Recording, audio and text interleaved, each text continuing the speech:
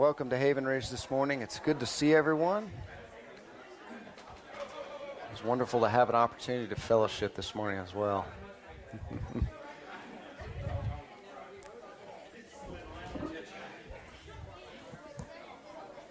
Good morning. Good morning, Jake. All right. Good morning. Good morning. Welcome to Haven Ridge this morning. It's good to see everyone. In which they will sell coffee over there, and in order to get that started up and cranked up, they're selling coffee here. So if you'd like to sample that, there is hot boiler coffee in the pot. If you want to taste some of that, their website, theforestandthesea.com, I believe. Is that correct? I didn't have it written down. Forestandthesea.com, if you'd like to purchase some of that coffee. So that's just an effort to help get them back over to Ireland where they can continue doing missionary work there. All right. Also, we made the announcement last week that we'll be switching our app platform from Realm over to Discord. We made that announcement last week. I think many of the church families already done that. Most of the conversations are now moved over to Discord. That's kind of where all the social action's happening. So if you haven't done that, I encourage you to do so. On Realm, there's a link there that you can click on. You can download the Discord app. Click on the link. This is where my technological jargon is. I'm lost. So there's the clicking and the free account thing, and make it work. So if you have questions, see Jake Elliott there. We bought some in-ear equipment that will allow the band members to hear individually what they need to hear in order to provide quality music in this location. So we purchased those in-ear microphones, that in-ear equipment, at a cost of about $600. So just a heads up, keeping everything on the table. We bought those items, and they're still a few weeks out. Is that right? I know they were on back order. Yeah, I've emailed Sweetwater for the back order stuff, and they haven't gotten back to me. Yep, it's in process. Gotcha. Okay. All right. Reminder, young ladies Bible study meets again this evening, or late this afternoon, 4:30 to 5:30 here at the church building. And y'all in chapter 2, if I'm not mistaken, correct? Chapter 2. Addie Grace, is that right? Yep, she knows. Okay. All right. Let's see. This coming Friday night is our annual fall men's camp out at the Groves House. That's going to be 5 or so, whenever you can come, after work, end of the day, come, hang out. Bring your camping gear if you want to camp. There's plenty of spaces for hammocks and tents. If you don't have time, you're not able to stay the whole night, come, hang out. This is just a great opportunity for the men in the church to fellowship, gather together, enjoy good time around a campfire. So that'll be at the Groves Friday evening, and then on over into to Saturday morning. Bring your own food, whatever you want to cook, fix. If you want to bring, McDonald's, that's fine too. It's just mainly come, hang out, enjoy a good time. Actually, probably not silently. Joey will judge you, and then you can make fun of him. So, but it's a wonderful time. We've always enjoyed this every year. So, do encourage you, if you're able to, even if you're able to just come for a couple hours, come do that. All right, let's see. What else we got coming up? Youth brainstorming meeting is going to be October 10th, 6:30 here at the church. If you're interested in what does the future of Haven Ridge look like in equipping our youth age to be faithful believers in the world, but also equipping parents to be the primary disciple makers. What does that look like as children grow and begin to get more into that teenage age? We're going to have a brainstorming meeting about that October 10th, 6:30 here at the church building. October 24th is the baby shower for the Wilsons. Again, Wilsons are moving back. They're going to be back in Greenville. They're going to be here at Haven Ridge, and they're expecting a child very, very soon. So we're going to have a baby shower for them here at the church building October 24th. There'll be a potluck meal to follow the service, and we'll have the baby shower. All right, October 30th, we're going to have a fall festival for children. This is a church-wide family, gathering. Everybody gathers. We've done this the last few years. It's always a great opportunity for fellowship. And so that'll be also at the Groves at 3 to 6:30, October 30th. There'll be slides, maybe a hayride. More details will come, but just want to go ahead and let you know about that. All right, I think that's it. Did I miss anything? No? All right. All right, well, our call to worship this morning comes from the book of Zechariah. Zechariah 1:8. Here, in the beginning of the book of Zechariah, the Lord gives Zechariah a vision. And he says, I saw at night, and behold, a man was riding on a red horse, and he was standing among the myrtle trees which were in the ravine, with red, sorrel, and white horses behind him. Let's pray. Father God, as we come gather this morning, this text reminds us of a time in your people's history when there was darkness. There were nations who were at peace amongst each other, but were against your people. And so, Father, we're encouraged that, Lord, like those myrtle trees in the depths of a ravine, you guard your people throughout history. As storms come, as nations rage, as things go on in the culture that we don't understand. So, Father, we gather and we worship you this morning. It's in Jesus' name we pray. Amen. Let's stand together, if you will, please. So this morning we had a little bit of some sound issues during our rehearsal. So if that happens, we'll go acoustic real fast. So you keep going, I'll keep going, and they'll keep acting like they're going. So that's how we'll do that. So let's sing together.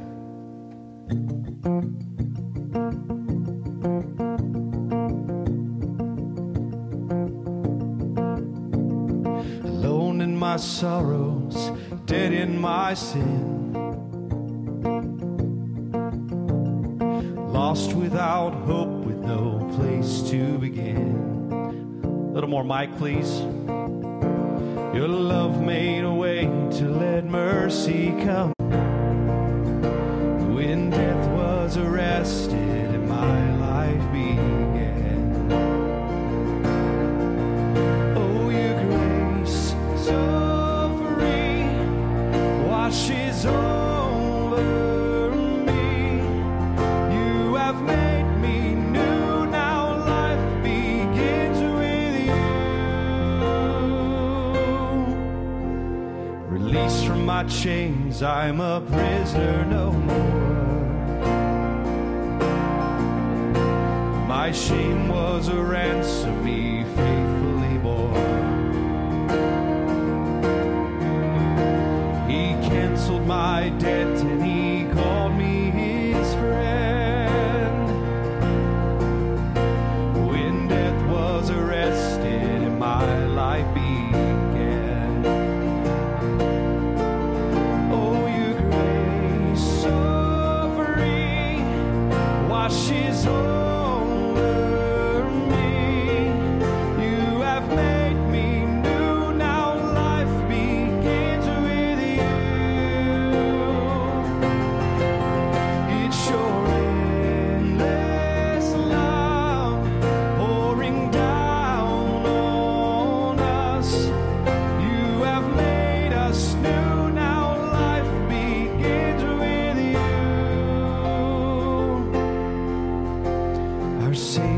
Displayed on a criminal's cross.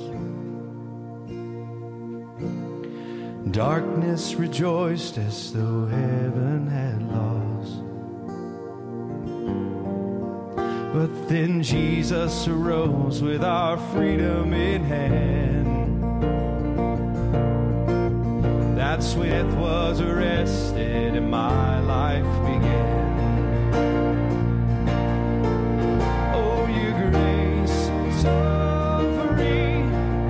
Washes over me.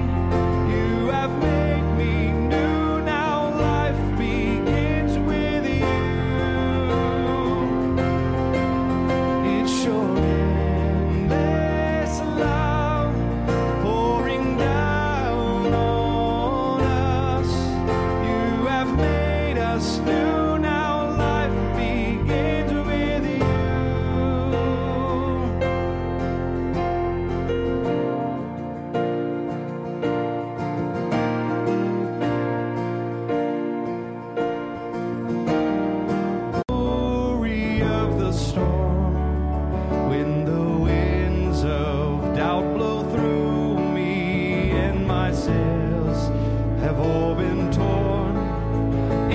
suffering, in the sorrow, when my sinking hopes are few, I will hold fast to the anchor, it shall never be removed.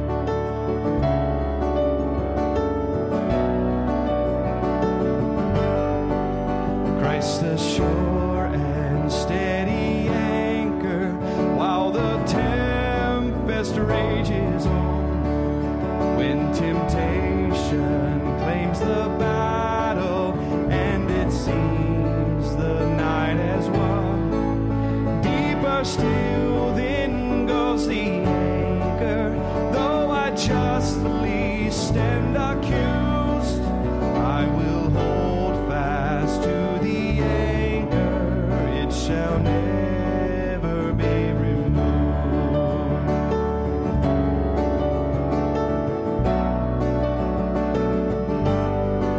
In Christ the sure and steady anchor, through the floods of unbelief, hopeless somehow, oh my soul, now lift your eyes to Calvary. This my ballast of assurance, see his love forever proved. All my hope is in the anchor, it shall never be removed.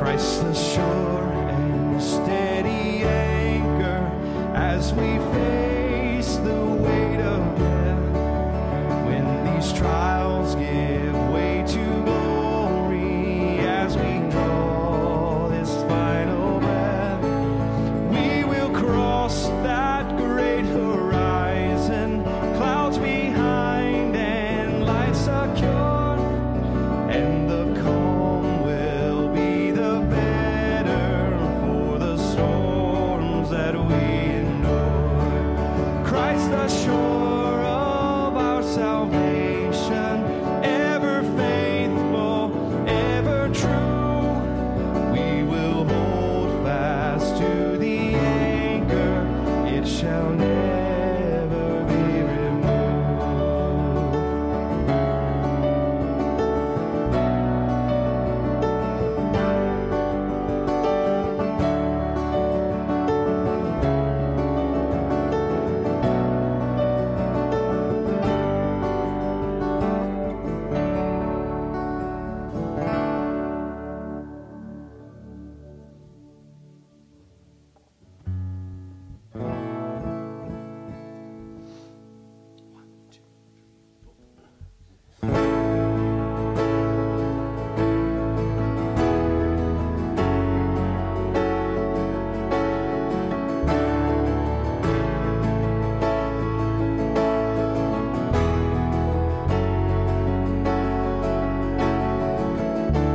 Though I walk through the valley and I can't see the way, when the shadows surround me, I will not be afraid, for I know you are with me, you will always provide. Though the path may be lonely, you will stay by my side, and I will rest my soul. I'll trust in you alone, for the Lord my shepherd leads me, and he is on me. In the darkest valley, I know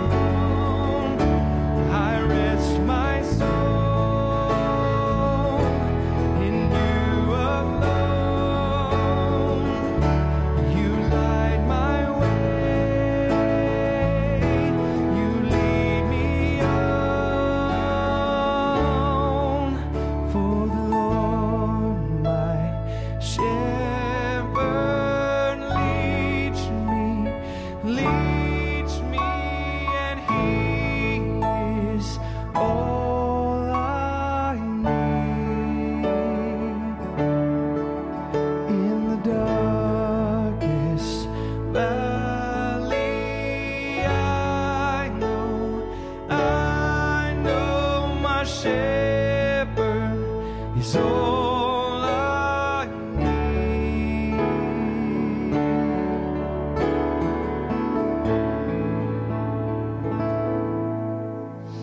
Have a seat, kids, if you want to come up and join Pastor Austin.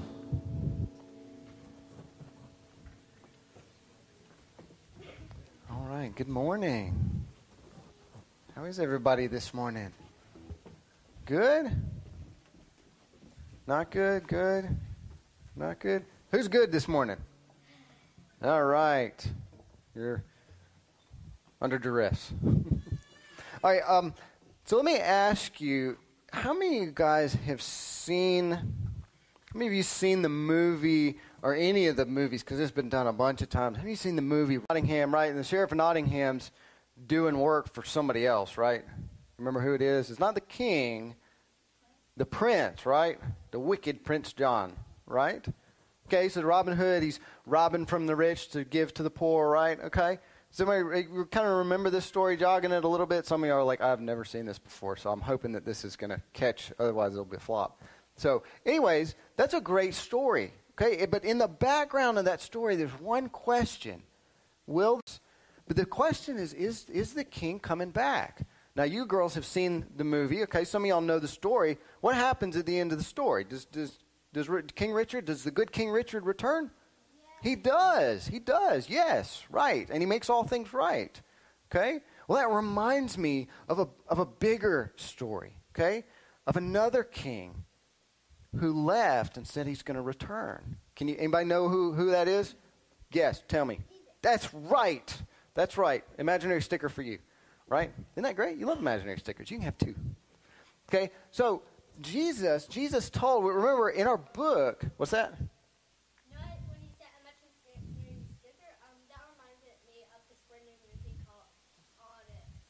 Audit.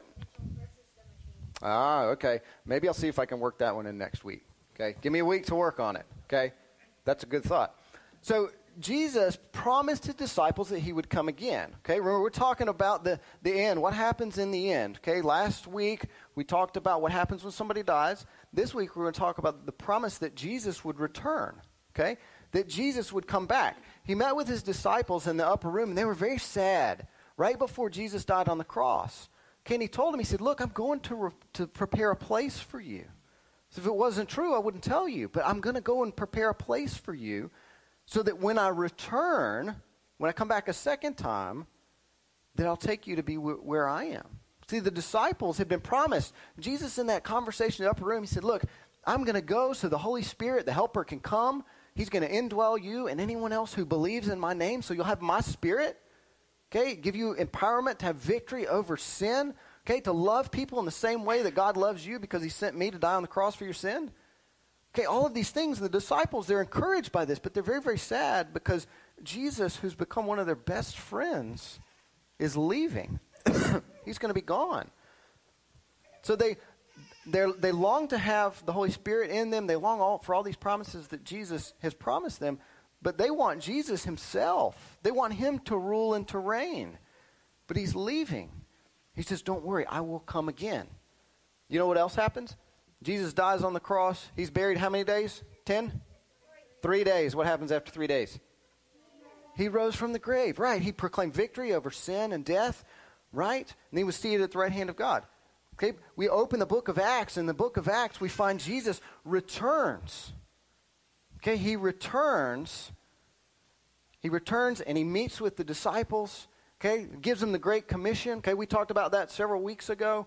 Okay, go into all the nations proclaiming my name, baptizing people in the name of the Father, the Son, and the Holy Spirit. Okay, and then he does what? Does he go sit on a throne somewhere? No. He's humble, that's right. He's humble. He rises, okay? He ascends, and the disciples are standing there, they're watching. And you know what happens? Angels appear, and they say, men, what are you doing? Jesus is risen, and he will come again in the same way you have seen him leave. So you have promises there that Jesus is going to return, that he's going to return again. Okay? But his return isn't going to be the same. His second coming isn't going to be the same as his first coming. Okay?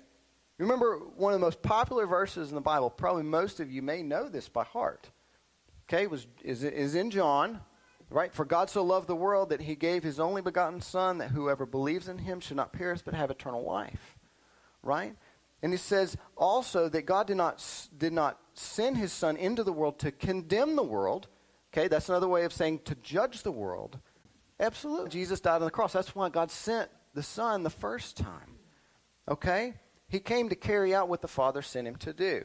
Okay, to die on the cross, to be raised from the dead, so that sinners could be saved from sin. Simon, you got it absolutely right. Okay? But his second coming is going to be very different. Okay? Instead of coming on a rescue mission to save, he's going to come as the King of Kings and the Lord of Lords. Okay? To deal with sin, to do away with it. Okay? Jesus told his disciples, he says, the Father has given me, the Son, all authority. So the Father does not judge. He gives that to me. He gives that to the Son, the authority to judge. Okay? His first coming wasn't to judge, it was to save. But when he comes a second time, he comes to judge. Okay? Jesus told many, many stories, many parables and things that talked about the final judgment when he would come. And in one of those, he compares that judgment to a shepherd dividing the sheep and the goats. Okay? It says that when the Son of Man comes, then he will divide the sheep. Those are his followers. Those are the people who trust in Jesus and believe in him. He'll divide those from the goats. The goats are being those that don't trust in Jesus. Okay? Those that aren't following after him. Okay? And this should give us encouragement. Okay? Paul wrote to the Thessalonians, and he said, look, you're undergoing a lot of suffering, and you're questioning, is God just? Okay? When somebody does something bad to you, do you feel like, man, they should be punished for that? Right? Okay? That's a sense of justice. That's something that God's written on our hearts. Okay? That we feel like there should be a sense of justice when somebody wrongs us. And Paul knew that, and he wrote to the Thessalonians, he said, look, you are suffering. And do you know who that is? That's Jesus. Good. You guys are good. You know this. Okay? Faithful and true. And in his righteousness, he judges and he makes war. From his mouth comes a sharp sword with which to strike down the nations, and he will rule them with a rod of iron. He will tread the winepress of the fury of the wrath of God the Almighty. On his robe and on his thigh, he has a name, King of Kings and Lord of Lords. That sounds like a mighty king, right? Right? Okay, a mighty king. May these children see Jesus. May they have eyes of faith to see Christ, to love him and trust in him. It's in Jesus' name that I pray. Amen. All right, you guys can be dismissed. Thank you.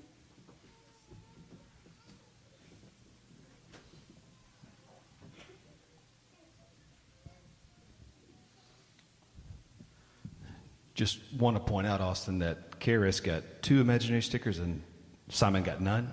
So, yes. A lot of you don't know, but some of you don't know that Austin and I work together.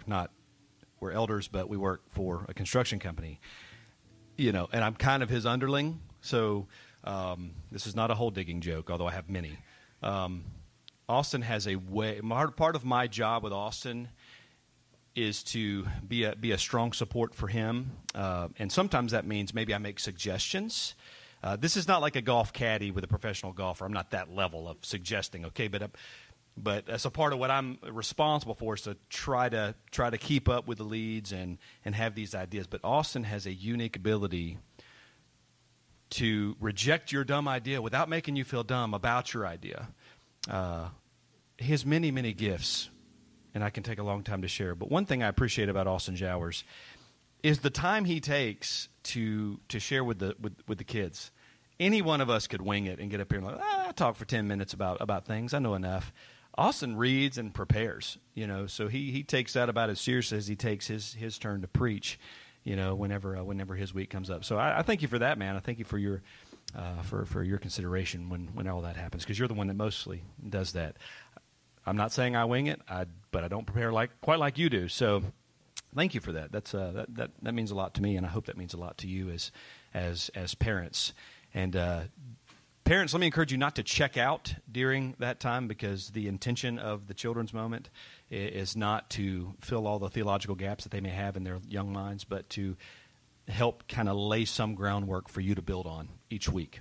So we're giving you an outline. You just go and build on it. So that kind of takes care of your family worship template. So thanks again for that, Austin. Let's stand together and we'll sing one more song together.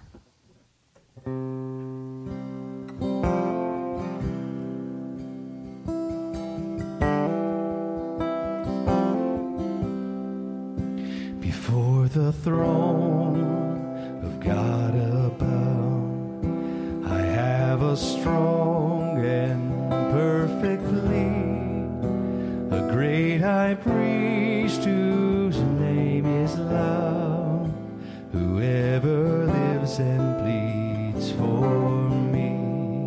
My name is graven on his hands, my name is written on his heart.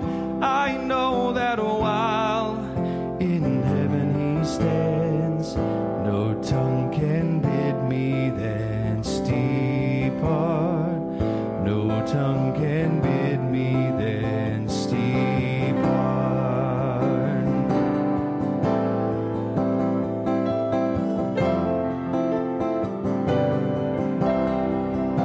When Satan tempts me to despair and tells me of the guilt within, upward I look and see him there, who made an end to all my sin.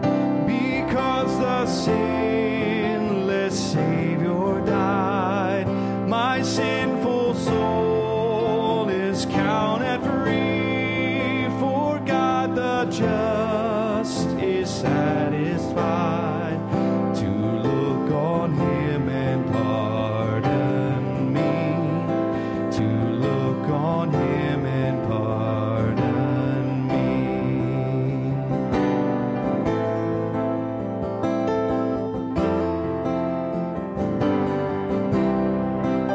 Behold him there, the risen Lamb, my perfect, spotless righteousness, the great unchangeable I am, the King of glory and of grace. One with himself, I cannot die. My soul is purchased by his blood. My life is hid with Christ on high, with Christ my Savior and my God, with Christ my Savior and my God. Hallelujah,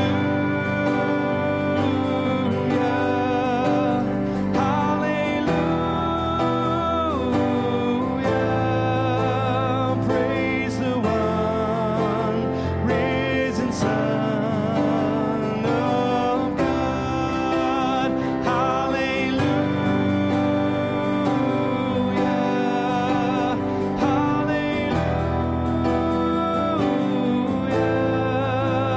praise the one risen Son of God.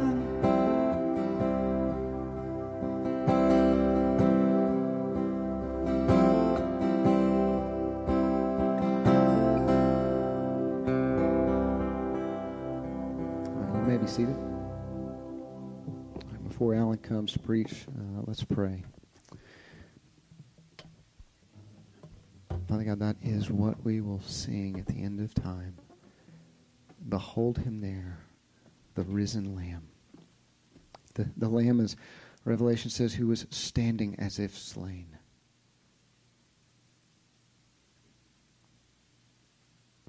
And Father, there will be people from every tribe and every tongue and every nation who's there, unified not by ethnicity, not by skin color, not by degrees of suffering, but Father, through the pure grace that was shed on them through Jesus Christ. That we will all point to Jesus and say, He's the only reason that I'm here. The stories we tell will center around His mercy and His grace. So, Father, this is why we go. This is why we share the gospel. This is why we're passionate about Jesus. So, Father, whether we're here locally in Greer, in Greenville, or whether our work takes us to Florida or Alabama or New York, wherever, Father, may we be faithful to represent Jesus wherever you have us, whatever context we live in. Father, for our missionaries who are overseas, Father, because we can't all go. We're not all called to go, but some are. Father, where you've placed that responsibility on them, Father, may it burn white hot so that they can do nothing else. Their soul will not rest until they're there, wherever you have called them to be faithful, to give the gospel to those who need it. For as your word has said in the Old Testament, you have many people in this city. And such is the case with every ethnic linguisto group that exists on this planet. But you say you have people there. So, Father, our missionaries that we support in Ireland, in Bangladesh, in China, we know many of our church family individually support missionaries in other countries, Father. Would you seal them, Father, for the work that you have? Would you keep them faithful to the gospel? And Lord, when suffering comes, when struggle comes, whether that's from external sources or whether that's battle within, maybe it's depression, maybe it's sickness, maybe it's doubt, Father, would your Spirit strengthen them? When their eyes turn toward heaven, would they see Christ? Would you pull back the veil? They would see Jesus. They would run hard the race that's before them to keep them faithful. Would you do the same with us here until you come? So, Father, as Alan comes to bring your word, Father, would you speak to us, do business with our hearts where we need it, so that we might all be conformed more and more to the image of Jesus. It's in Christ's name that I pray. Amen.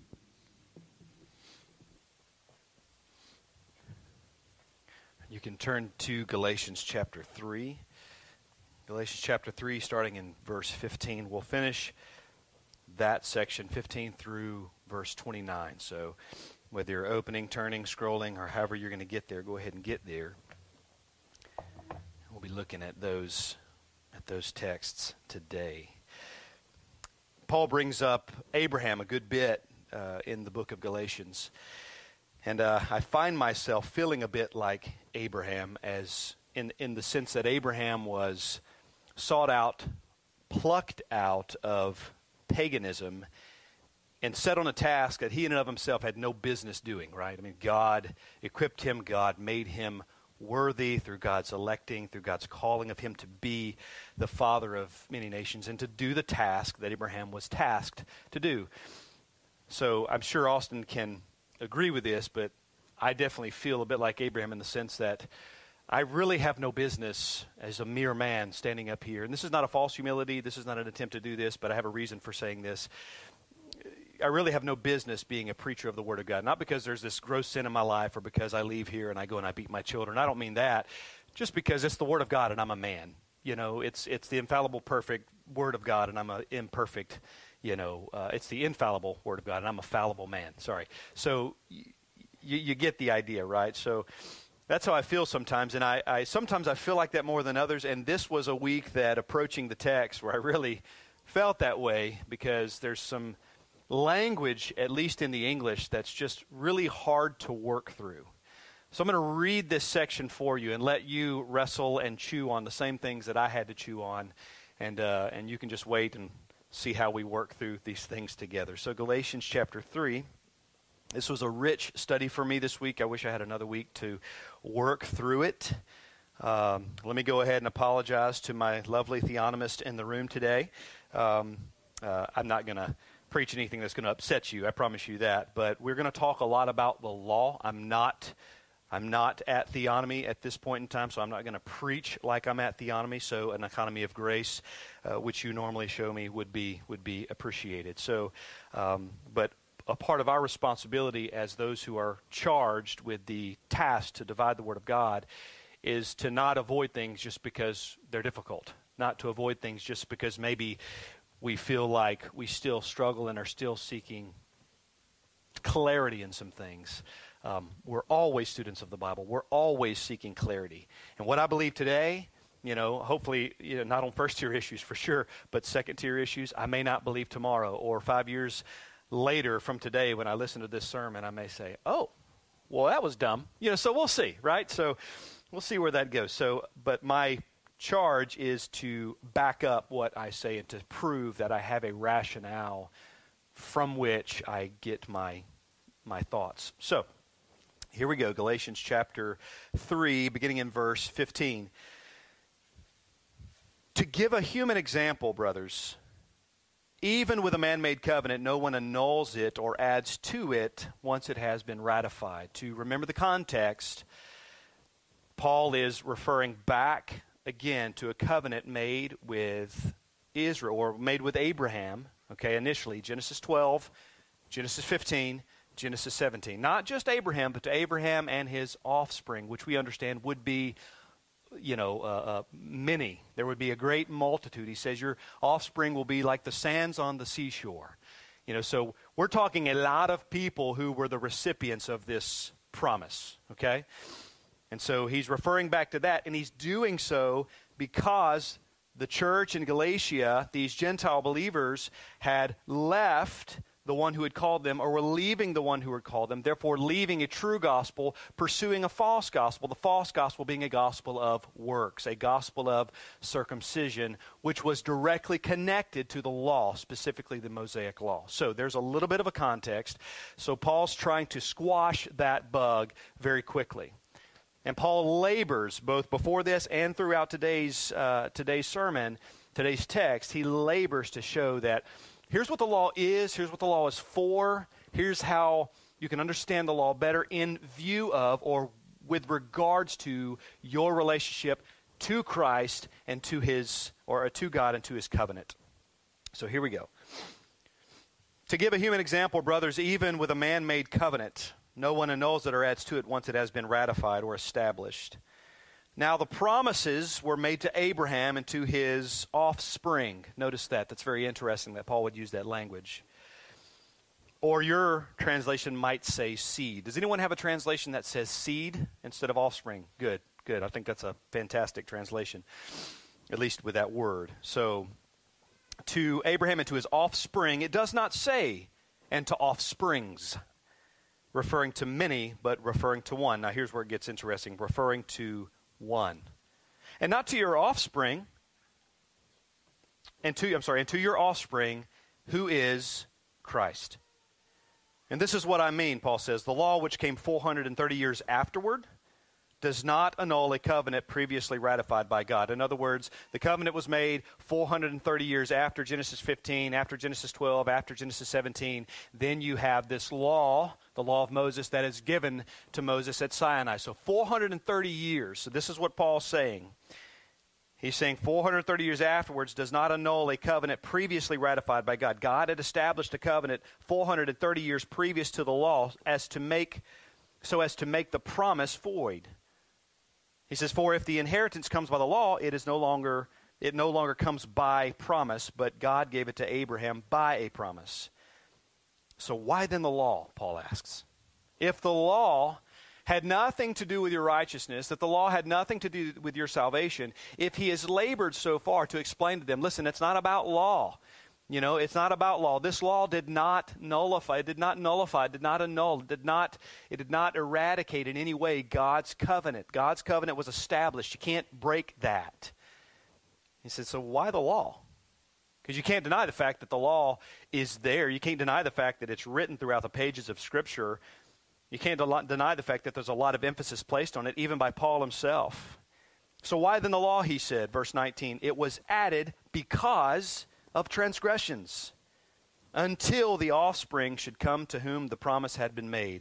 And it was put in place through angels by an intermediary. His name is Moses. Now an intermediary implies more than one, but God is one. Is the law then contrary to the promises of God? Certainly not. For if a law had been given that could give life, then righteousness would indeed be by the law. But the Scripture imprisoned everything under sin, so that by the promise by faith in Jesus Christ might be given to those who believe. Now, before faith came, we were held captive and under the law, imprisoned until the coming faith would be revealed. So then the law was our guardian until Christ came, in order that we might be justified by faith, that now that faith has come, we are no longer under a guardian. For in Christ Jesus you are all sons of God through faith. For as many as you as were baptized into Christ have put on Christ. There is neither Jew nor Greek, there is neither slave nor free, there is no male and female, for you are all one in Christ Jesus. And if you are Christ's, then you are Abraham's offspring, heirs according to promise. Now, the heavy application of this sermon will come in next week's sermon. We'll get into what this all means as far as being heirs and Abraham's offspring and what the blessings are that come from that. So today we'll be giving you a lot of information to work through with regards to three things. With regards to God's covenant, will be with regards to God's law, and with regards slightly in God's blessing that comes from these things. The objective is to better understand the relationship between God's covenant and God's law. Now we're all thoroughly confused by what Paul wrote there. Let's kind of work through this and try to dissect some of these things. Last week I told you that the sermon was low-hanging fruit, and what's interesting is last week was sometimes a preacher gets up and they preach and they feel great about it, and sometimes they feel awful about it. Last week was one of those times that I just felt terrible, felt like I couldn't connect cognitively in my own mind, felt like I was losing you the whole time. But interestingly, by God's grace, it was last week that I received the most affirmation I've ever received from a sermon. And that just reminded me that, it's just a good way for God to humble me, So if I feel great after today, I probably shouldn't. If I feel terrible today, I should probably be thankful that maybe it landed well. So we'll see how I feel, right? So let's talk about the covenant, because that's where Paul begins this little section. He says, let me give a human example. He's trying to explain something so they could understand with regards to the covenant. So what covenant specifically? Again, God's covenant with Abraham. Genesis 12, Genesis 15, Genesis 17. That whole section there. The promise that God made to Abraham is being fulfilled here. He's talking about to these Gentiles. They are recipients of that promise. They are a part of that promise. They are benefiting from that promise as they have been grafted in by justification through faith alone. And so this is what Paul's trying to argue to them. Hey, you are a part of this. You are blessed. You are, as he would say, Abraham's offspring by faith. And so you are recipients, as Ephesians says, to the covenants of promise. And let me talk for a minute about covenant. This is not that difficult. We understand what a covenant is. A covenant is a promise. A covenant is a contract. All right, so it's pretty simple. God has made this covenant. God has made a promise. God doesn't break his promises. If he does so, it would be to deny himself, and Christianity would crumble or implode on itself if God were to do those things. So we understand that covenants that God makes cannot be broken. You and I break covenants all the time. We say, yes, I'll do a thing, and we don't do a thing. We break covenants. We break promises. God does not, and that is a good thing. But he's speaking in human terms, saying, let me explain to you so you can understand a little bit better about this kind of transaction or this covenant that was made. You and I understand in terms of leaving someone an inheritance, okay, because there's inheritance-type language throughout the Scriptures with regards to what we get as the offspring of Abraham, what we get with that blessing, with that promise, with all those things, with being in Christ. Ephesians 1 is all about it. In Christ you get this. In Christ you have this. In Christ you have that. So we benefit from all these things from a covenant-keeping God. But Paul uses this earthly example. If I go and we write a last will and testament, then what happens is that becomes binding or prorated once I pass or once Sarah passes. If we say, okay, here's my will and testament, at the part of my death, at the time of my death, I want my children to get this, all right? I want my children to have this. I want, or if I go, I want my wife to have this, So we write out a last will and testament. We write out a covenant. We write out a contract saying, hey, here it is. And that becomes established or ratified at the point of my death. But Jews also had a different way of covenanting, and this is what they would understand. It was called I don't want to mess up the word. It was called I have moved things around. So here we go. So it is called the Metanat Bari. All right, I can't I don't know how that's really pronounced, but metanat bari, which is when a person could make an irrevocable covenant, an irrevocable testament that was put in place before their death. Okay, so we're used to last will and testament taking place after we pass, right? But here, the Jews understood a testament or an agreement or a covenant called the metanat bari, which a person could make an irrevocable covenant or a will and testament to another prior to death. In this case, God, since he cannot die, would have made a testament that is analogous to the metanat bari. So God's covenant was not based on his death. God the Father's covenant was not based on his death. As a matter of fact, you could easily say that it was based on Christ's death because the whole covenant was rooted in Christ, which I'll get to in a minute. I just didn't want to say too much and show all my cards. But Paul is telling the Galatians here that their blessings are the blessings of Abraham, which are rooted in the unbreakable promises to Abraham, but not just to Abraham, but also with regards to Christ and with regards to his offspring. Okay, so you have this covenant that is made. He explains it in human terms so they can understand, it's this covenant is here now. You know, when God made this, it was there. I mean, God's established this. These things are happening. You know, they made it to a promised land because you get into land-type language. Obviously, they made it to the land of Canaan when we're talking about the children of Israel. So these things are being fulfilled, and this is prior to Christ dying. But more on that in just a little bit. But not to confuse the issue, but to make the point that this covenant is binding because God has made this covenant, and he's using human terms to help them understand. But another thing about the covenant I want you to understand is that it doesn't break because of who God is. Not just the nature of the covenant, but the nature of God himself. Right? God, and I've said that already. If God starts breaking promises, then Christianity collapses on itself. I mean, our very hope is rooted in promises, right? I mean, you were not there to see Christ raised from the dead. You know, we were promised that it would happen, and we look back to the promises that it did happen. We look back at what God has given us in his word and say, this is what God says. He said, this is what's happened. And so we're trusting God at his word. We're trusting that this is not false, but that this is actually true, even though we weren't there. And all of our eggs are in that basket. All of our hope is there, in that Christ would die, he would be perfect, he would be sinless, that he was the Son of God, in him dwells the fullness of deity in bodily form, that Christ would be all that he needed to be in order to actually atone for sin. And then he does that, and he completes it by raising on the third day. And now he's right-handed the Father, all that fun stuff, right? So we believe all of those things, and that's what our hope is centered on. Why? Because of the nature of God, because we can trust God. Where do we get God's word? From God himself. It would be a contradiction to God himself if he starts breaking promises. It's not in his nature to lie. The scripture tells us God cannot do what? He cannot lie. We know that he can't sin, but it specifically says he cannot lie. So to break a promise would be to have a lying God, and then Christianity collapses on itself. You can't trust the word. You know, you don't have hope. You know, you might as well find something else to put your hope in, because it surely isn't the word of God and not God himself if he's a covenant breaker. It's not his nature. I've used the example before of a lion that has the mechanics to pick an apple, cup an apple, and eat an apple from its paw.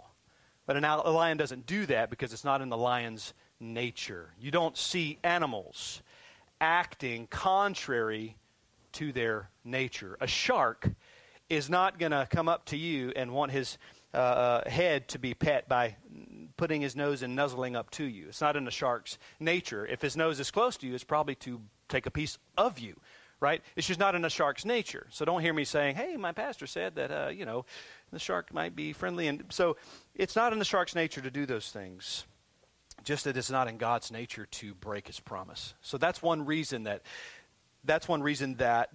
Paul appeals to a covenant. He appeals to a promise because these things cannot be broken, not just because of the nature of a covenant, but the nature of God, who God is.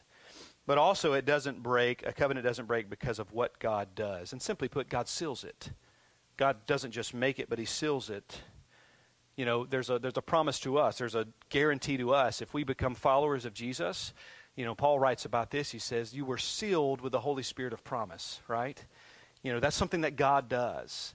You know, God seals us with the Holy Spirit of promise, ensuring the perseverance of the saints, ensuring salvation. The reason I believed in some people don't like the term, a once saved, always saved. I get it, and I get some of the baggage that comes with that. But conceptually, I absolutely believe that those whom God has truly regenerated, that he does keep them, because the Bible has keeping language.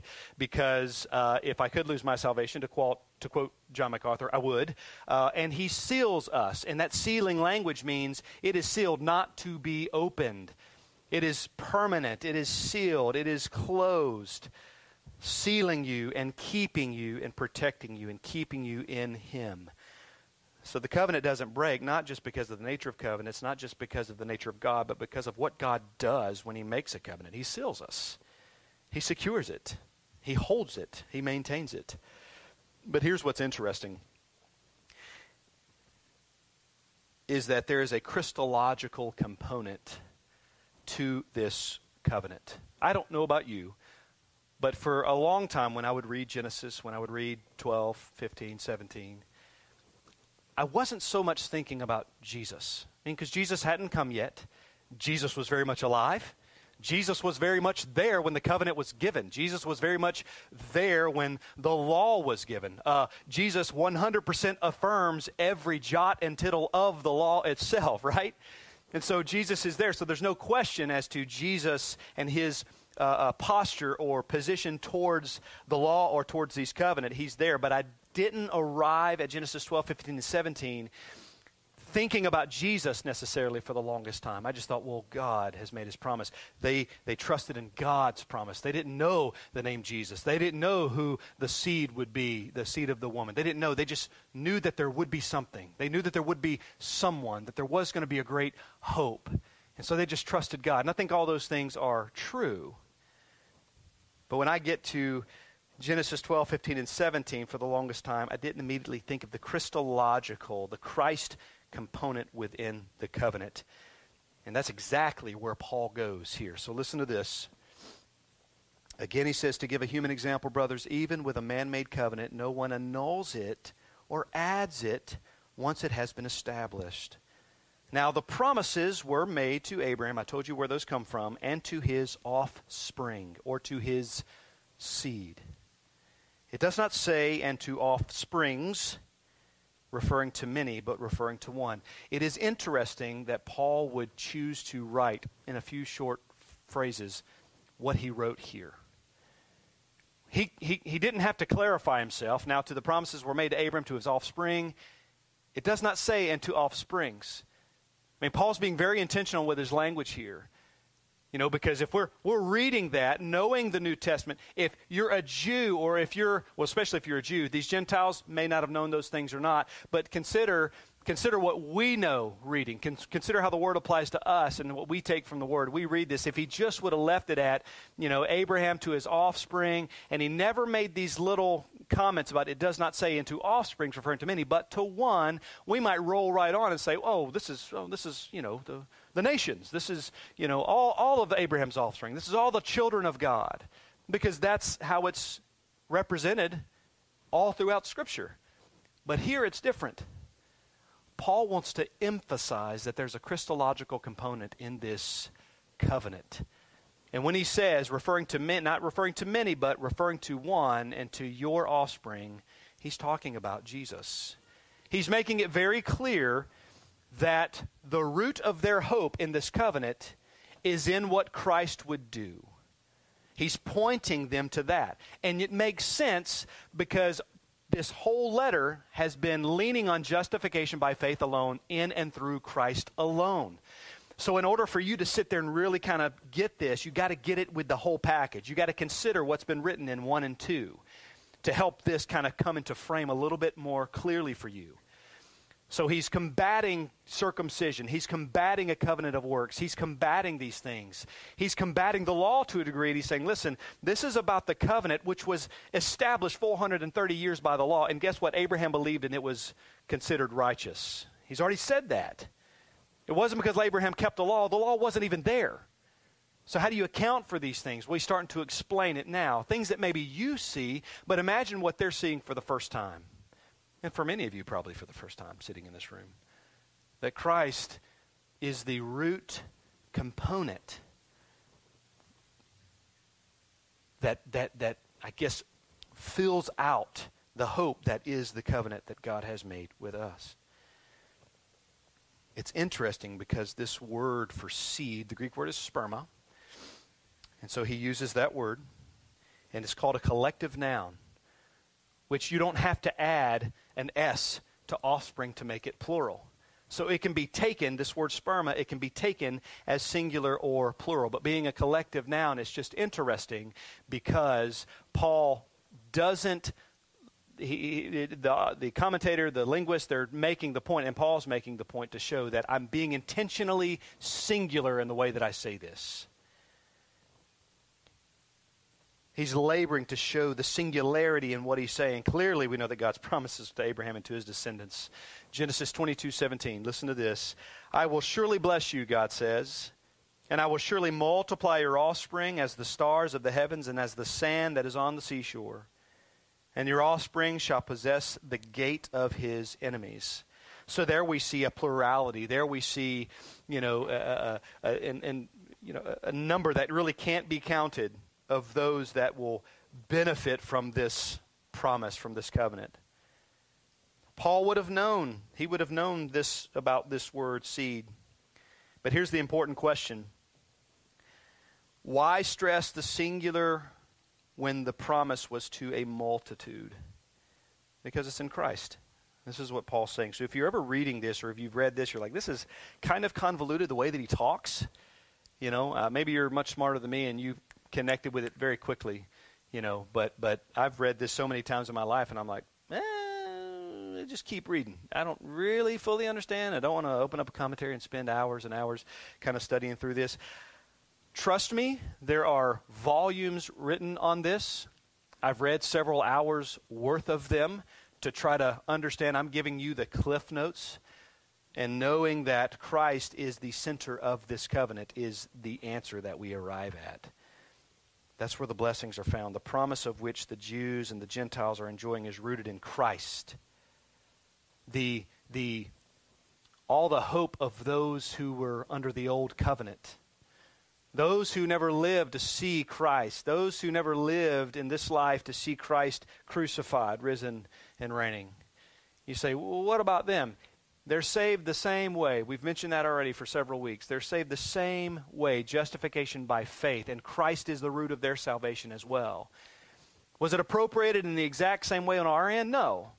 We read the scripture and it says, confess with your mouth Jesus is Lord and believe in your heart God raised from the dead and you will be saved. We do that. Yes, Jesus is Lord. Jesus is Lord. That's what we profess. They didn't profess that way, but their faith was the same, and the righteousness of Jesus was what was applied to the Old Testament saints just as sure as his righteousness is applied to us. They looked forward, we look back.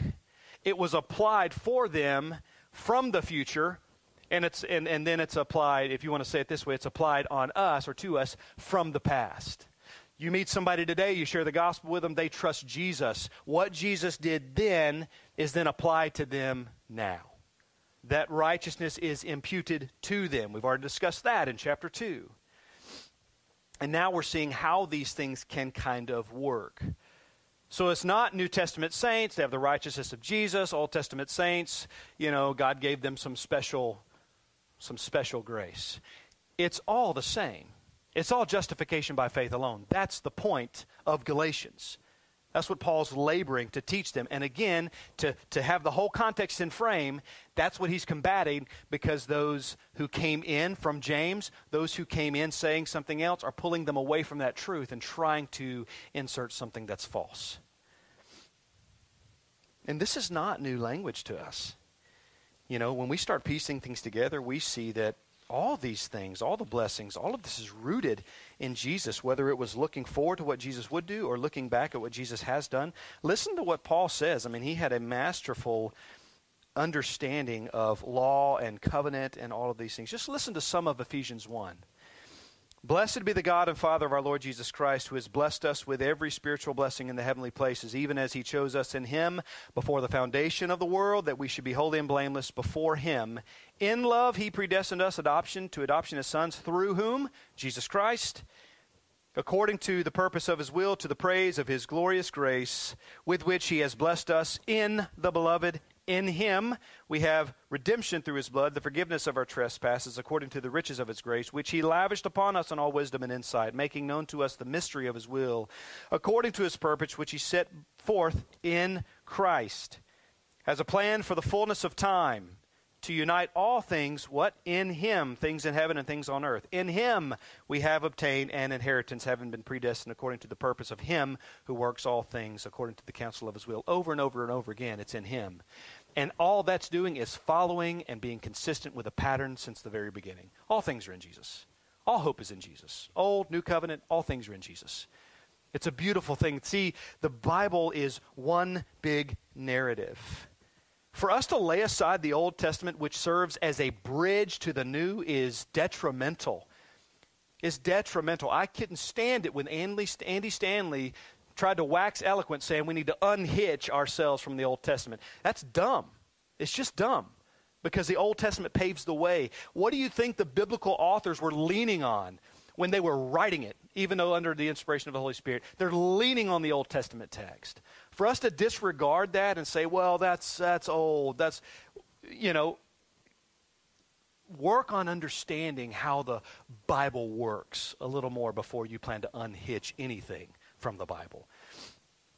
So it's all in Christ. It always has been. I mean, that is Paul's point here.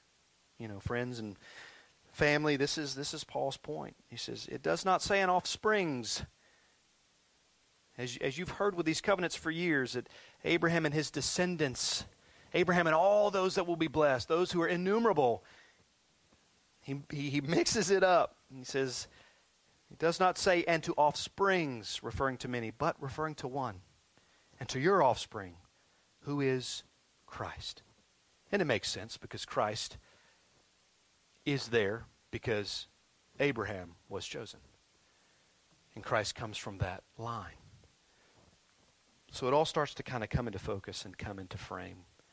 We benefit from the finished work of Jesus. It is in Christ that we have life in his accomplished work. For those before Christ, it is under the reality of what would be his finished work that serves as the root of hope. You remember when Isaiah said, by his stripes we are healed? Now someone could back up and say, well, that's just the language that he used. By his stripes we're healed. Yeah, as in we're going to be healed by his stripes. But that's not the tense that was used in that text. And I've shared this with you before. I'm going to share it again. It's a prophetic perfect. Isaiah is speaking in such a way, using, under the inspiration of the Holy Spirit, a tense in language to show that what Christ was going to do hundreds of years has immediate effect for those who believe. Again, they didn't put on the Lord Jesus Christ, as you and I know that. They were not called Christians, which term was not used until Acts, all right? But they were in Christ because the only way that they could benefit from that covenant is through Christ because he was the root of that covenant. Now, I don't know if you've ever thought that way. If you're late to the table like me, welcome.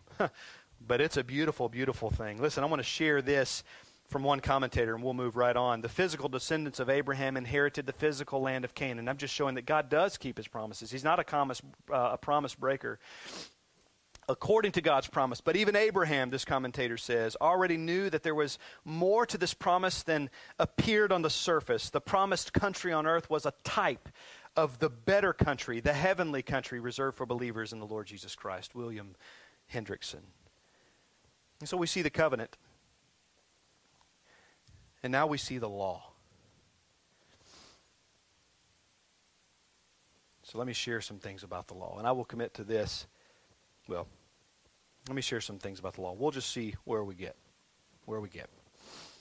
Look at verse 19. I don't want to rush through this. So if we finish, we finish. If not, it'll be a two-parter. I love those. So,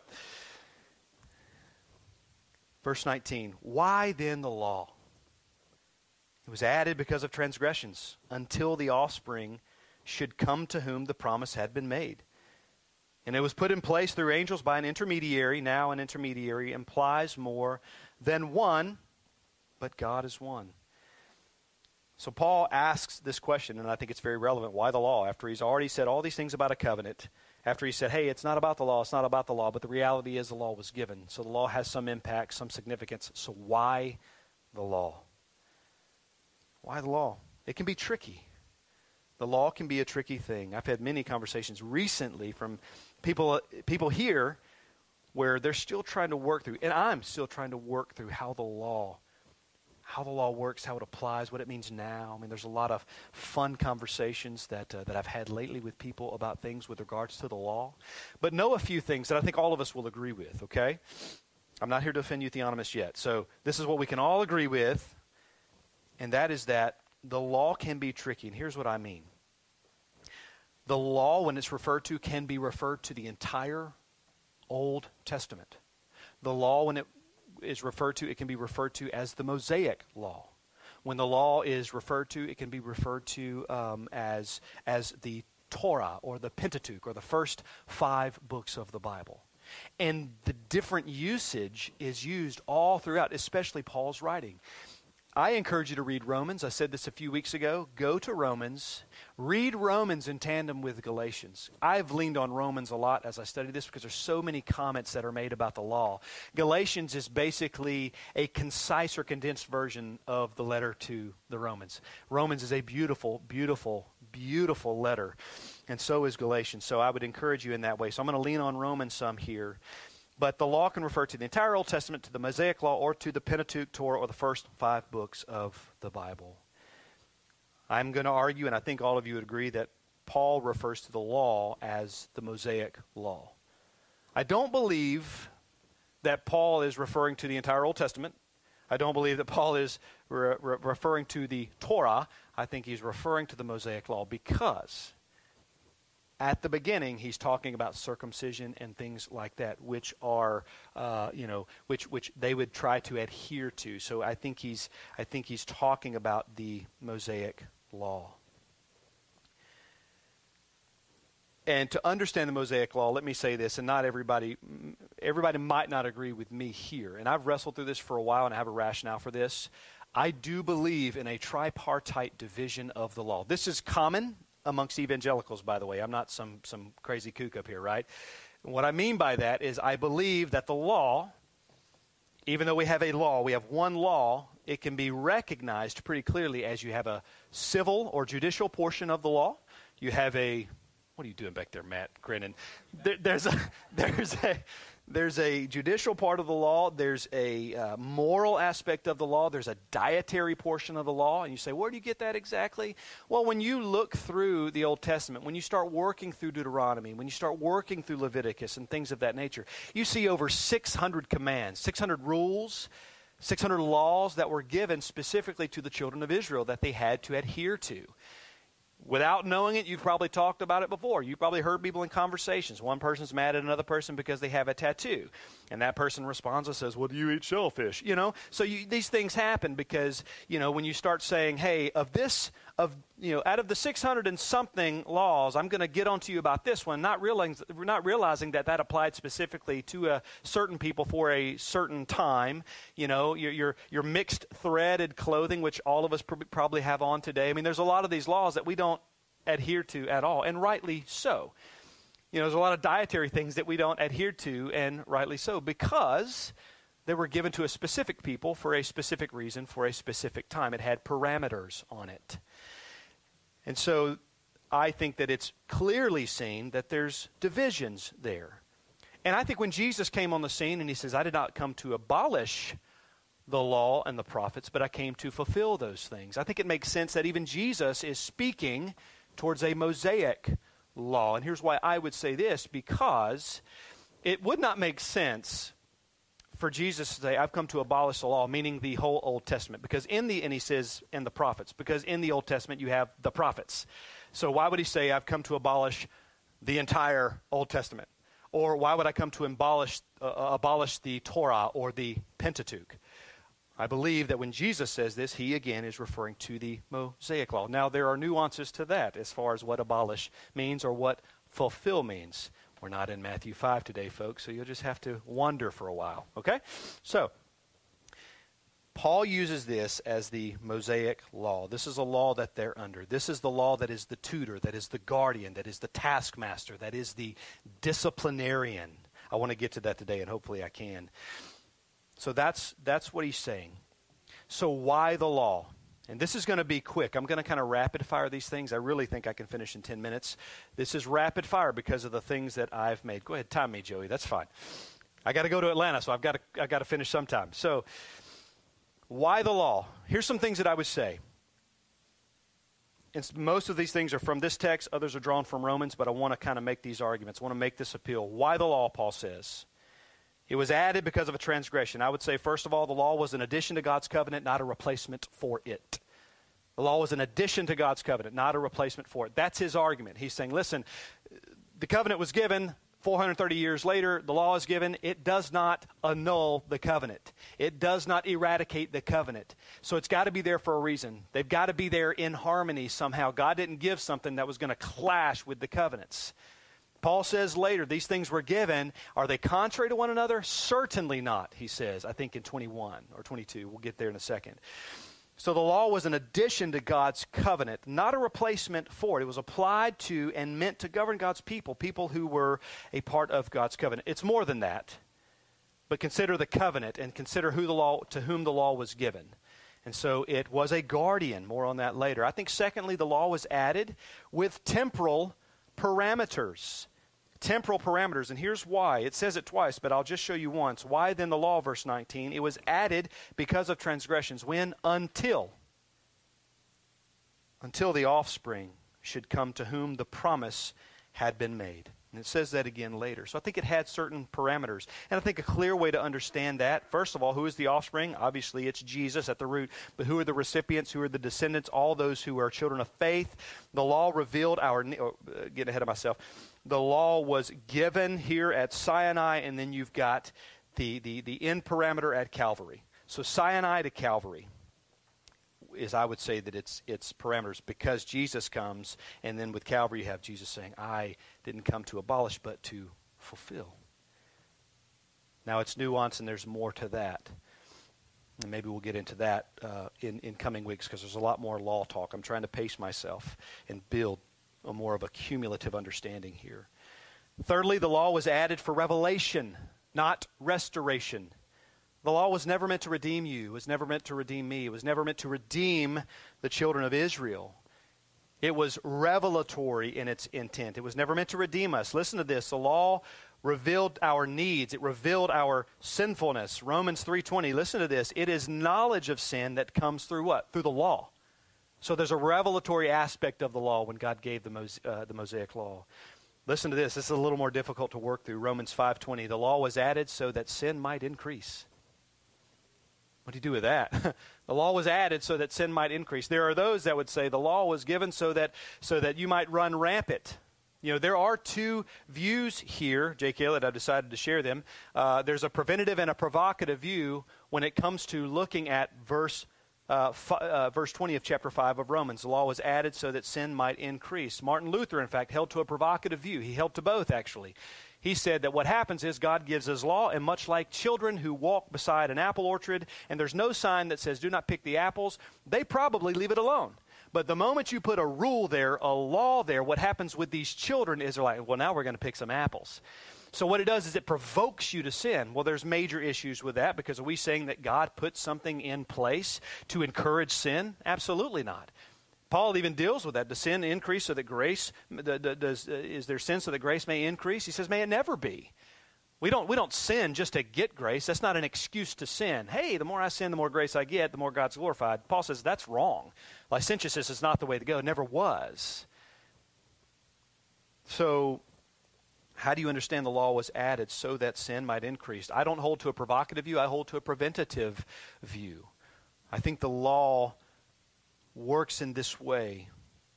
I think it's like putting an image of yourself under a magnifying glass or a microscope. And you might see things on your skin that you did not otherwise see. They'd always been there. Putting it under that didn't create anything new. It just showed what was already there, but otherwise you probably didn't realize. So I think when it says that the law was added so that sin might increase, it means that our awareness, our understanding, our perspective changes. We see because the law as a schoolmaster, as a custodian, as a tutor, as a guardian, it shows us how deep the rabbit hole goes. It shows us how entrenched we really are in our sin. Just imagine, you're ignorant of you're young and you're ignorant of all the laws and all these things, and someone comes up who's a representative of South Carolina, a legislator, whatever, and says, did you know that it's illegal to spit on the street in South Carolina? Did you know that it's illegal to do this? Did you know that it's illegal to do that? And you're like, I had no clue. What they're doing is they're just saying, hey, here's the law. It's always been here. Here it is. Now you're aware. So sin increases. Not that your sinfulness increases, but that which was there becomes known. Does that make sense, what I'm trying to say? That's preventative, and I think that's the way that we understand Romans 5:20. And if you go on to read Romans 5:21, I think it further explains what that says. But for time's sake, I'll let you read that. The law shows us our sin. It shows us sinfulness. It shows us our guilt. But also the law was added. I said that the law was added for prevention, not provocation. Another one is the law was added to condemn those outside of faith in God. Listen to verse 22. Now before faith came, we were held captive under the law, imprisoned until the coming faith would be revealed, so that the law was a guardian until Christ came. The Scripture, it says the Scripture, but we know that encapsulated in Scripture is the law of God. Imprisoned everything under sin until faith came. Until you are regenerated, until you have faith in Jesus, until justification by faith happens in your life, you are imprisoned, you are enslaved, is what Paul is saying. He's saying, I was imprisoned, I was enslaved, everyone imprisoned, everyone enslaved, until it was faith, the gift, to be consistent with Ephesians, to be consistent with Paul's writing, because he was very consistent, the gift given. Guess who the gift is given to? All who believe. Whether it's Abraham or whether it's the last person to come to Christ on this earth, it's faith as a gift that's given. And until that happens, the law, whether it was the law thousands of years ago or whether it's us looking at a law now, the law of God now, the law of Christ, whatever, it points to us and shows us that we're not right until faith. So again, Paul's saying, listen, you're not now where you were. Where you were was imprisoned until justification by faith. He's trying to let them see the beauty of faith, the beauty of grace, the beauty of God as the active agent, applying faith and giving that to you. The law was added to draw men to Christ. I have these final two comments with the law and then a final note on blessing. The law was added to draw men to Christ. The ESV says a guardian, which tends to make it sound a little softer than intended. And so the law became our guardian until Christ came, in order that we might be justified by faith. Verse 25, but now the faith has come. We are no longer under a guardian, but now we're under Christ. So it uses guardian twice. I don't believe that guardian is the best translation, and here's why. As I've studied through these things, there's a lot of translations. English, there's tutor, there's schoolmaster, there's guardian, there's custodian, and all of these things. You hear guardian, you think something good. You know, with foster care, we have a guardian ad litem who, aside from the foster parents, is said to have the best interest at heart and in mind for that child. Guardian ad litem. We think of guardian angels. These all have positive connotations. This word here does not have a positive connotation. The law has many positive connotations. Right here is not the way that Paul uses it. The word is pedagogos. Clear English equivalent to this Greek word, or probably the closest that it comes to, is a disciplinarian. A disciplinarian. The word is pedagogos. You're probably familiar with the word pedagogy. The historical meaning and the reason Paul would use this word to really kind of help us understand the weight of this. Historically speaking, in ancient Greece, a wealthy family would do this. They would take their child. When the child was born, they would immediately take their child and give the child to a wet nurse. The wet nurse would take care of that child for the first 2 years of that child's life, after which the child would then go to a nanny until that child was about 6 years old. Again, the wealthy could afford to do this. Now, yeah, it brings up questions about how involved are you in your child's life, but that's just not the way they did things. So a nanny would take care of a child until about 6 years old. After 6 years old, a child would then go to a pedagogos, a pedagogue, a disciplinarian, or a schoolmaster, a custodian, or some of those that you might prefer. And this is what the job entailed. This teacher would spend years around the clock with this pupil, with this student, teaching them the ways of life, teaching them cultural normatives, teaching them societal normatives, just so that they aren't a drag in society, okay? Helping them understand these things. Helping them understand posture, how to speak to someone, conversation skills, all of these things. Just helping them understand. I mean, the sky was the limits. I mean, they really played a big role in this child's life. But one way that they got results was through corporal punishment. They got results through their notorious methods by inflicting hardship, by inflicting pain on the student. History reports that there were a number of pedagogues who would take kids to executioners because they wouldn't learn or they wouldn't grasp the concepts, or maybe they were disorderly in their behavior. There's notes of students who have reported through history of their relationship and their experience with these pedagogues, and it was overwhelmingly negative because of the heavy hand at which these pedagogues would rule. The dominating image of the pedagogue was a harsh disciplinarian who often resorted to physical force and corporal punishment to keep children in line. Students were typically afraid of their pedagogues. And interestingly, this is how Paul refers to the law here. And we start to see why he uses words like you were enslaved, you were imprisoned. And this wasn't some kind of neutral position that they were in. It was meant to expose you to the reality that you are not free, that you are imprisoned, that you are a slave. That's why Paul said, that's why the Scripture says, where the Spirit of the Lord is, there is freedom. For Christ will set you free, and if you are free, what? Indeed you are free. Why? Free from what? The condemnation of your sin, the condemnation that the law brings on your life, because it exposes you to your sin. This is why Paul said things like, to the law I've died, because that's what the law does. The law provided the brutal and inescapable reality that we are truly enslaved to our sin, and that our hope will never be in keeping the law. I think the law was also added finally to have continued relevance in the life of a believer. Now this is where it's nuanced, and this is where you can have a lot of conversations, but I want to make a generalized, safe statement because we don't have time and I don't have the intellect right now to walk through all of these things in detail. You say, Alan, but you said the law was temporal. It had temporal parameters. Yeah.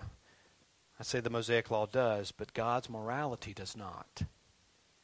Romans 6:14 very interestingly says, you are no longer under the law but under grace. But we read Romans 3:31 that says, do we then overthrow the law by faith? By no means. We uphold the law. How do you reason? How do you make sense and reconcile these realities from Scripture? In God's moral law, we see God's morality. God does not change, therefore neither does his moral expectations. And I think we would do well to first and foremost go to Jesus and what he had to say with regards to the law. And one of those things he said is to love the Lord your God with all your heart, soul, and mind, and love your neighbor as yourself. This encapsulates every bit of the morality of God. Every bit of what's expected for us in a summarized, concise statement, I'll say that, with God's morality. And I would argue that what Jesus has said, and that being the law of Christ, I would say that the law of Christ is not contrary to God's moral law, but it is an expression of God's moral law. Jesus was there with God when the law was given. Jesus absolutely affirmed it. Jesus and the Father were in full agreement. So when it comes to the law of Christ, Galatians 6, we go to what Jesus has to say. And what he has to say in reference to all of those things, not only is it to fulfill and not abolish, but it's to love the Lord your God with all your heart, soul, mind. It's with all your heart, soul, and mind. This brings us in for a close. The last thing Paul says, verse 26, for in Christ Jesus you are all sons of God through faith. For as many of you were baptized into Christ have put on Christ. There is neither Jew nor Greek, there is neither slave nor free, there is no male and female, for you are all one in Jesus Christ. And you are Christ's. If you are Christ's, then you are Abraham's offspring, heirs to the covenants of promise. So Paul brings it back to this hope. He brings it back to this promise. He says you're no longer under a guardian. You're no longer under a disciplinarian. You're no longer under a pedagogos.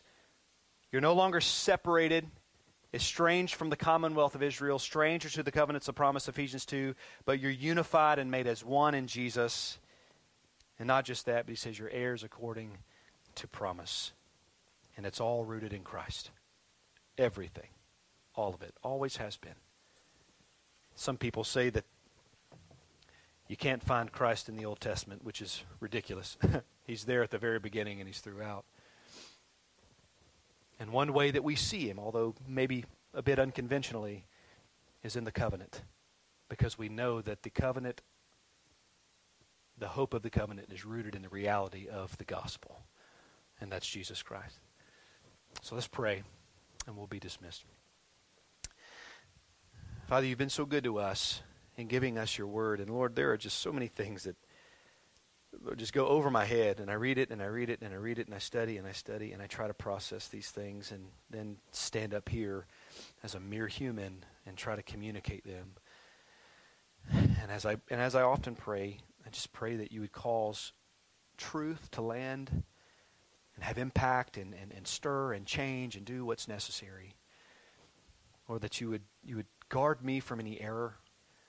Lord, that you would make things clear to me as you've called me to this position. So I have to trust that if you've called me, you've called Austin, whomever else, that you'll also equip us. You'll equip us and help us. And so I ask for that. I ask that we could process these things and think on these things and look at the bigger picture and see how it all comes into frame and comes into focus. Lord, that we would do those things and have a greater appreciation for your word. Lord, we don't deserve to even love your word, but we ask that you would give us a greater love. Lord, we don't. It's a privilege to be subjected to it, Lord. It's an honor and a grace, Lord, to submit to its authority. Lord, help us to see it that way, not as an attempt for you to steal our joy, but to supply joy. Help us to see it that way, Lord, because in our finiteness and our weakness, sometimes we don't, sometimes I don't. Lord, I know you're not out to get us. Lord, your love, your love is more than we can understand. Lord, and it's expressed in your word, it's expressed in your covenants, it's expressed in the great hope that we have, it's expressed in Christ and his atonement. Lord, and I pray that we would be elated, Lord, that we would be beside ourselves when considering the great love that you have for your church, and count ourselves privileged to be a part of it, and